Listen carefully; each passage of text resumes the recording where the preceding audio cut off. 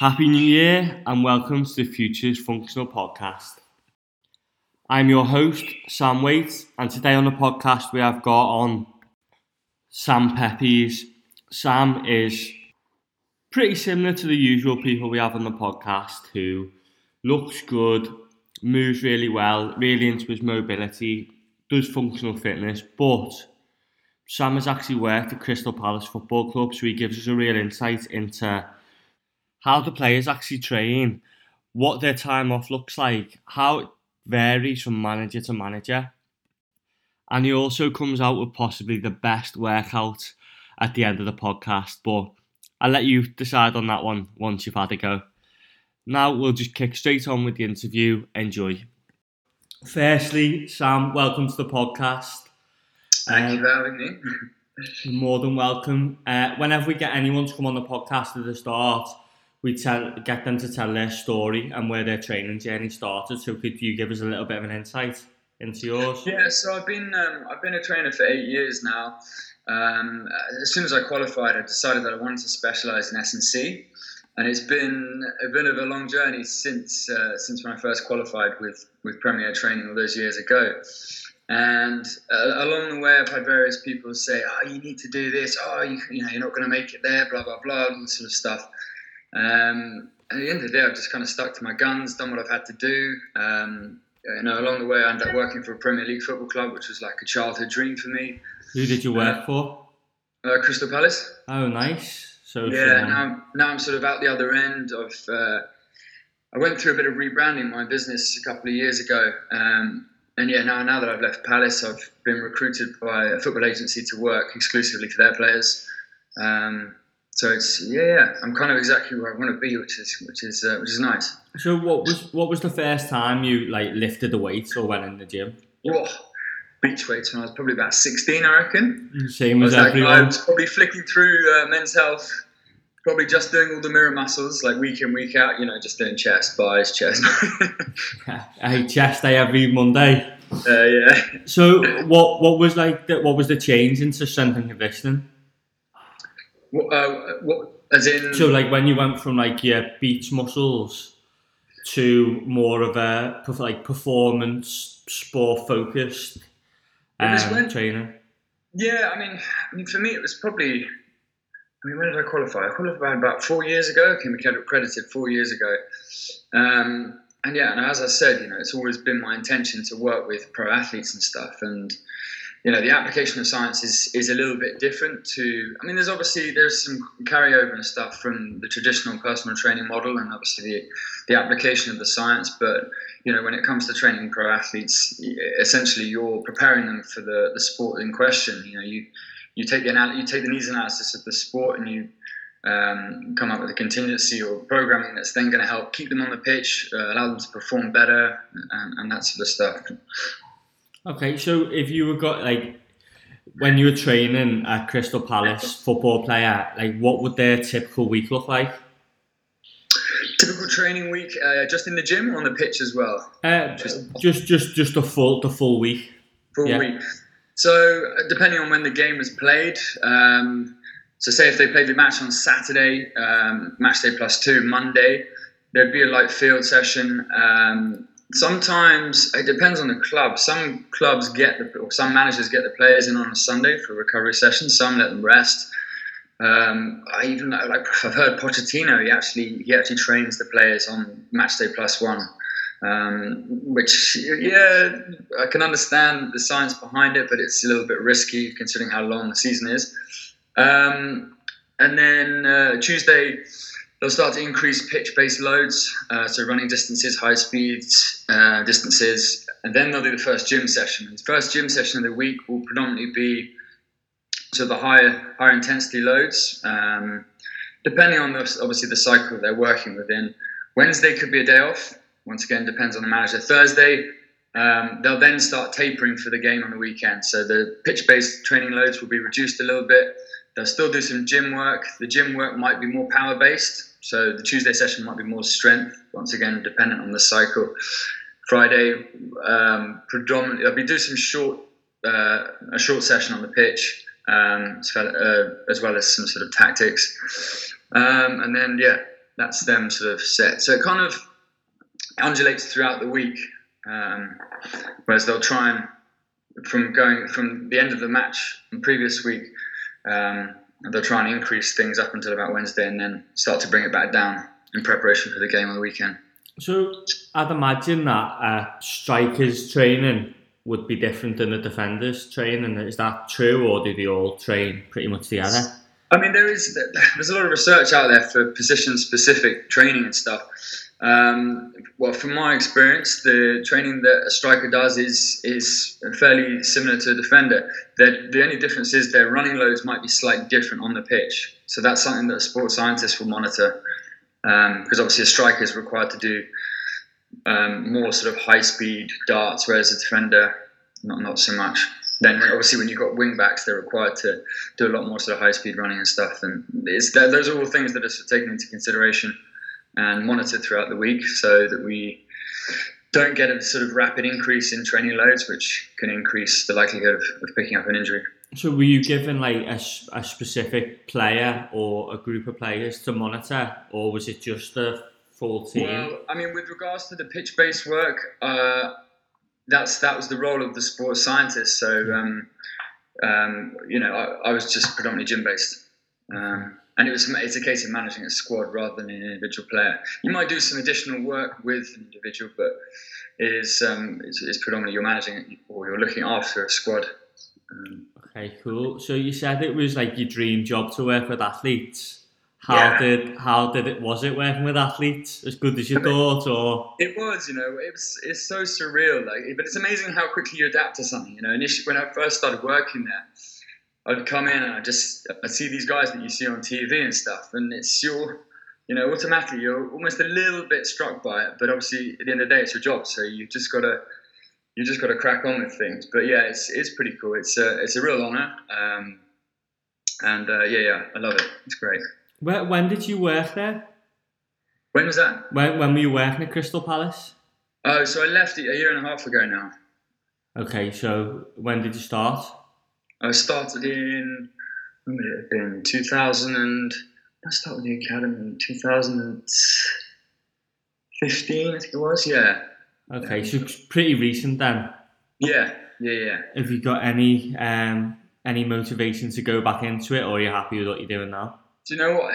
It was always my aim to get a bit of industry experience, and then sort of eventually step away once I was in the right position.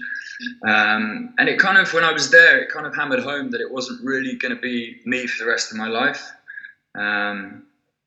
For various different reasons, obviously wanted to develop the brand. I couldn't do it working full-time job there. So, yeah. So you start when you're personal trainer now. When you started, you were doing like as everyone does, like bodybuilding, wanting to get a chest and some abs for the beach, and then how did it develop from there? Like, so you now you do you were just saying you do competitions like the turf games and a few others. So what was the gap between? How did you develop into functional fitness competing?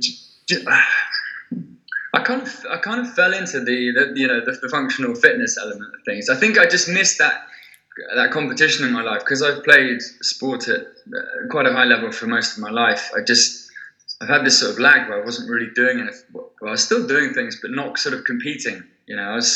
My training was all performance based. I was trying to get a lift to a certain place, chasing a number, as it were. But there was no sort of like end goal. I wasn't intending on competing in powerlifting or anything, or strongman or anything like that. So it's kind of just given me that element of competition back in my life, which is something that I've been desperately trying to find for a number of years. There's some absolute beasts at them competitions as well, isn't there? Jeez, tell me about it. They all are. It was such an eye-opener. When I first went to the first active man workout, we did an adaptation of Murph. You familiar with the Murph workout? Yeah. Okay. And just on that second mile run, I was like, jeez, I've got to do some work here, man. I couldn't feel my legs for like the whole way around. I was basically just running with like stone boulders beneath my waist. When was that Farm Fitness? No, that was we did that in Clapham Common actually. We did that at Clapham Common, and then that's sort of like that gave me a little bit of a kick up the bum to really get stuck in with this mixed model type of training. Like I'm not for or against CrossFit or anything like that, but I'm not a full CrossFitter. I've never gone to the extremes of actually working on my sort of gymnastics technique and that sort of stuff. I dabble every now and again. Obviously, I work in a box, so it's quite hard not to. But yeah, I'm a big fan of the mixed model style of training. I think the mixed model is like the future of I think so training. as well. Yeah, I couldn't agree more. I think CrossFit sometimes is like you push yourself too hard, so you're breaking form. And yeah, do you know what I mean? Part of this obviously depends on box to box, but part of the reason why I found it wasn't really for me is because some of the classes that I did, like it was such a rapid increase in in training intensity and often volume as well, and I found it just interfered with my programming. Now, it seems like these guys are just constantly training at this like crazy level. I've always been used to just like constantly manipulating training loads and intensities depending on the training cycle and how my body feels. I mean, credit to them, but as far as I'm concerned, it seems like there's like zero chill there. It's just hammering every time. I was talking to someone the other day, and we said that if Matt Fraser or a big CrossFitter released their actual workouts, it wouldn't be what happens in a CrossFit gym every night. Oh no, absolutely no. So, I've seen a few of the documentaries and stuff. Obviously, the Rich Froning documentary, which you've probably seen, haven't you? Yeah, I've seen it. Yeah. His program is awesome. He has the luxury of training like 3 times a day. So, what's your training week look like? Like a typical. Typical. I mean, throughout the week, I'll try and get 4 to 5 sessions in. It really depends on work. What I'll try and do at the beginning of the week is get my firstly, like most of the strength training will be split. So just a standard push pulls. I normally split. So the beginning of the week will probably be more of a lower push, then upper push pull, and then more of a lower pull. The high intensity conditioning will be towards the beginning of the week, and then something slightly longer towards the end. So it's kind of like a little bit of a taper in intensity and a volume towards the end of the week, and I try most weekends just rest up. So you just train like 5 times a week? That's a good week. 5 days a week, yeah. That's a good week. I mean, I'm finding now, as I get older and older, I hate to use the excuse finding the time, but other things take preference, whereas like before I just used to have like all the time at my disposal, but now over the last year or so, since like my one-to-one coaching hours and my online coaching has increased, I find that training doesn't take a back seat, but occasionally there will be some days that I have to push just because I don't force sessions. If it's got to a certain time in the day, I won't force it. I'll just postpone it to the next day. Sometimes you force it, you have a bad session anyway. Absolutely. No, I couldn't agree more. So I think I'm just used to it. I mean, I've always trained at a certain time of the day. I'm generally not one for sort of early mornings or late evenings. I'm definitely not an advocate of late evenings. I feel it's a time when your body should be winding down, not winding up. So absolutely. If you're not in that right mindset, the chances are, the effectiveness of your session might be reduced. So, how many hours a week do you do mobility?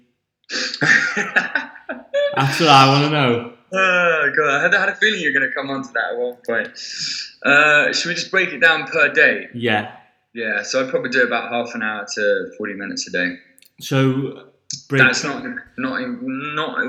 Let's say including like movement prep, even though that's not specific mobility.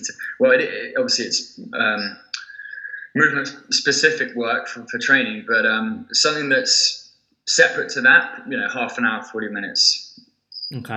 So if any of the listeners don't understand what I'm talking about, go onto Sam's Instagram, have a look at some of the stuff he can do and some of the positions he can get in, especially your wrists that I commented on the other day. I've actually been a bit. I had a good session. I had an hour spare this morning, and I basically did the full hour because, like, you can't, like with all things, you can't hit the nail on the head every single time.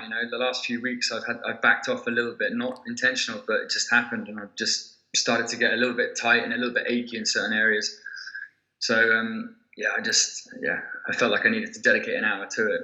So break down your half an hour a day mobility. Like what is a typical session? If I'm feeling any sort of like tension in any specific areas, I might do a little bit of like foam rolling, self-myofascial release, just to relieve muscle tension, and then some joint mobilization. That can be, it doesn't have to be specific. That can be sort of full body flow, that sort of stuff, and then get into the sort of nitty gritty. The hips and the spine tend to get most of the emphasis. It's an area that I've always been not compromised, but I find that those are the areas that I find take the brunt of what we do on a daily basis. Like for instance, sort of sitting down and the old text posture and all that sort of stuff. As far as those areas are concerned, it's more just to maintain my range. I'm pretty happy with the range I get. I don't feel I need to get any more. If I did, I'd have to back off from the strength training a little bit. So it's finding that balance. So we had Tom Bliss on a couple of weeks ago, and I asked him what he thinks the biggest myths in mobility are. What would you say the biggest myths in mobility are? Well, from my experience, passive and active seem to get confused a little bit. So a lot of people seem to think that if you stretch a certain area, if you stretch a muscle, it's going to give you this ability to use this range of motion, whereas it's not quite the case. If your body's not capable of actually allowing you to own that range, then you're not going to be able to use it.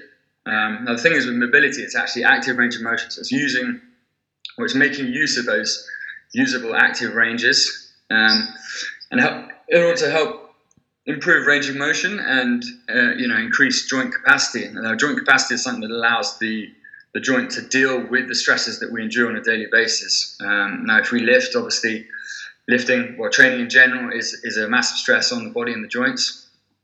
So, that would be, as far as I'm concerned, that would be my number one reason for doing things. So, would you recommend everyone does 30 minutes of mobility a day? Do you know what? No, I say to people who don't have the luxury of working in a gym environment, and occasionally we have spare time throughout the day, I always say try and dedicate 10 minutes a day. 10 minutes isn't a lot in the grand scheme of things. I can't remember the actual figures off the top of my head of what percentage is it, the percentage of your week that is, but I think it's something like 1 or 2% or something. So it's not a lot. It's not a lot, but yeah, you just gotta, you gotta find time. You gotta allocate time to do it. So let's move on to what your business is. Do you write mobility programs for people? Obviously, I'm guessing you write training programs for people. Yeah, I do a lot. Generally, I do a lot of online coaching. The mobility side of things, especially functional range conditioning, it's so specific, and the coaching model is so precise. It's very hard to coach online. I know a few guys, obviously through Instagram, who've got their approach to online, to coaching it online. But for me, because I personally feel it needs to be taught one-to-one, especially functional range conditioning. Your limbs need to be in such specific positions, and if you're not feeling it in the right places, you're not going to be. It's not going to be effective at the end of the day. So I stay away from actually trying to coach FRC online. It's something that I'd be a lot happier doing. I mean, Skype would be a good option, but it's something I'd be much happier doing one-to-one, and that's sort of what I do with some of my one-to-one clients. Okay, and then online coaching, what is that exactly? Well, it depends. I use a couple of platforms for it, and it varies from some footballers to triathletes to personal trainers. There's a mobility element to all of them, but it's more for movement prep and recovery purposes. Okay. So I don't get into the sort of really, really nitty-gritty sort of progressive and regressive angular loading. That's the science jargon. Okay, cool. So if I was going to say it's 2023 right now, where, like, in a perfect world, where are you in business, fitness, life? So where are we now? 5 years. 5 years, 5 years from now. Yeah. So I mean, I initially had this sort of vision of setting up my own place, but it's for a number of reasons that's sort of taken a back seat. Now for me, now I want to just get stuck into the role that I've got at USM, build my profile within football, and hopefully branch off into other sports. My aim over the next year or so is to actually have someone working for me, not completely for me, but you know what I mean. Working alongside you. Alongside me, yeah. Yeah. Okay. So that's a sort of short and then the longer term plan. Yeah. So would you be getting a gym in London? Oh man, the rent is so expensive in London. Like, that would be the plan. Yeah. Would it be a similar thing to what's that guy? I've seen him on like Instagram who trains Anthony Joshua and a lot of the footy players. Is Jamie Velocity? Jamie Velocity, yeah. Yeah, similar to. He's got a wicked setup there. Great gym. It's just hard to find a sort of warehouse unit like that in London. Yeah. And you're also going to be paying out your ass for it as well. Yeah, thousands. Yeah. Okay. That's one of the things that sinks quite a lot of small businesses is that rent, especially in London. Everything in London just so expensive, isn't it? Yeah, it's just so much more expensive than up here anyway. Never say never though. Yeah. Hopefully one day. Mate, if that's the goal, I'm sure you'll make it happen. So what key tips can you give the listener, or what one key tip can you give the listener to take away today, implement into their training regime, which is gonna help them? I think my number one tip would be have a plan. It drives me crazy when I see people just walk into a gym without a plan. It's like I've said this in a blog of mine. It's like going to the airport without a passport. It's like, it's not going to get you anywhere. So yeah, have a plan and stick to it. If you need to seek advice from someone, in order to get that plan, then don't be afraid to reach out. There's loads of wicked people out there, loads of great coaches who are doing wonderful things. So yeah, don't be afraid to reach out. I think that's a theme that I've had when I've asked people that question is to go and get help. I'm sure Tom Bliss said it last time that go and get a coach. Yeah, the same answer. Yeah.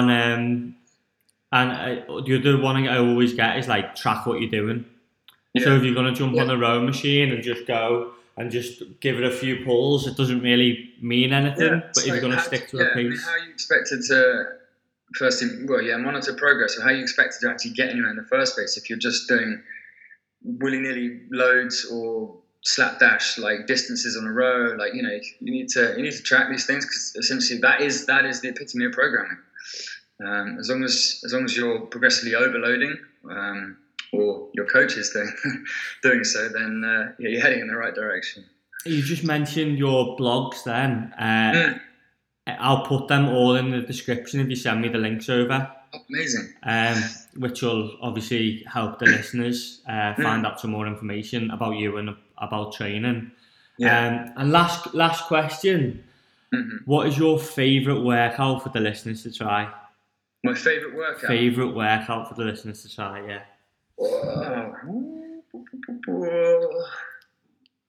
Favourite workout?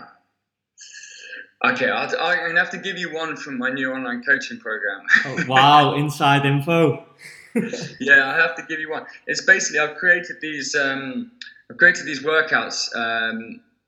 They're named after mountains in Europe. Okay, and the distance that you're going to do on the row is going to be the height of that mountain. So I created this one called Ben Nevis, which I'm just going to have to get up for you now. 1 second, I can't actually remember it off the top of my head. It's cool, mate. It's a beast. It's a row. It sounds like a good idea, this. I might have to edit this a little bit just to cut me out. That's cool. Yeah, it's a good idea. Usually they're like girls' names or army men. The CrossFit,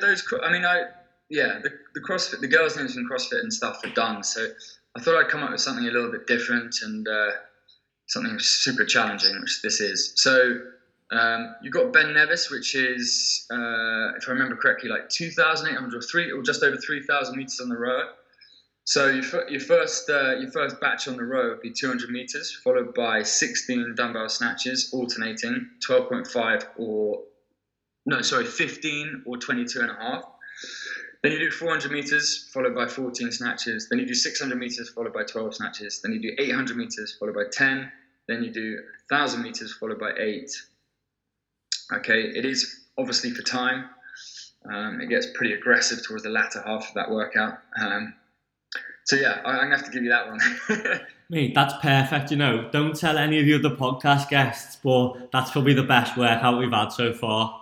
Oh, really? Yeah. And it's obviously the most unique as well, which you've come up with the mountains. I love that idea. Yeah, it's cool. I mean, Ben Nevis was the sort of first one that I did. And there's another one in somewhere in the Alps called the Grand Mont, which is actually, that's on the 5th cycle of the coaching, but yeah, so that's even higher, and that one's a thruster combo, I think. Ugh. Yeah, that one was pretty savage. So are these? I was basically in the red zone for like 15 minutes of that workout.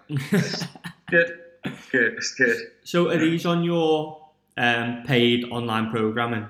Yeah, so I'm releasing a new mixed model online coaching program, which is hopefully going live in the next month. It's kind of like a monthly subscription. There's a couple of hypertrophy cycles, a couple of sub-maximal, I manipulate things throughout the training year. It's up to a year's worth of programming. There's just a lot of like strength and power work combined with some high intensity bouts and then some longer aerobic sessions as well. How much is that going to be a month? How much? How much is that going to be a month? Oh, it's $39.99 a month. Okay, so that's quite reasonable for what you're getting. Okay, cool. If you've got any links that the listeners can click onto, that's perfect. I'll put them in the show notes. It's on my website, www.sampeeps.com, and then there's an online coaching tab in the top right. Okay, I'll have a look. Perfect. Mate, thanks for giving your time up today to come on the podcast. Pleasure, man. Thanks for having me. It's been a long time coming.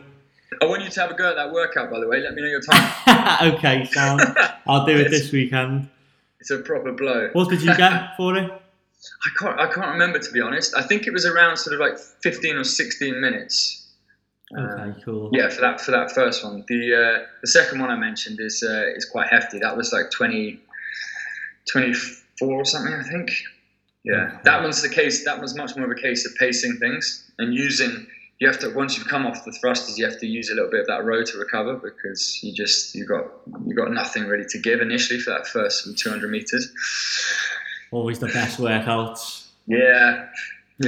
All right, mate. Perfect. Thanks for coming on again. I really appreciate it. Thanks a lot, mate. Speak soon. And we're back. Being a footy fan myself, I was really interested in how the players trained, what their time off was. I hope you took loads of content out of it. We did record this podcast a few weeks ago before Christmas, so Sam's website is now live, so go check that out. As he said in the podcast, that workout was from his new programming, so if you enjoy that, then definitely jump on his new programming. I'm super excited for what we've got coming up over the next few weeks, so hope you enjoyed this episode. I'm sure you'll enjoy the next few. I'm Sam, host of the Futures Functional Podcast. Go implement everything you've learned from the podcast today and have a good week.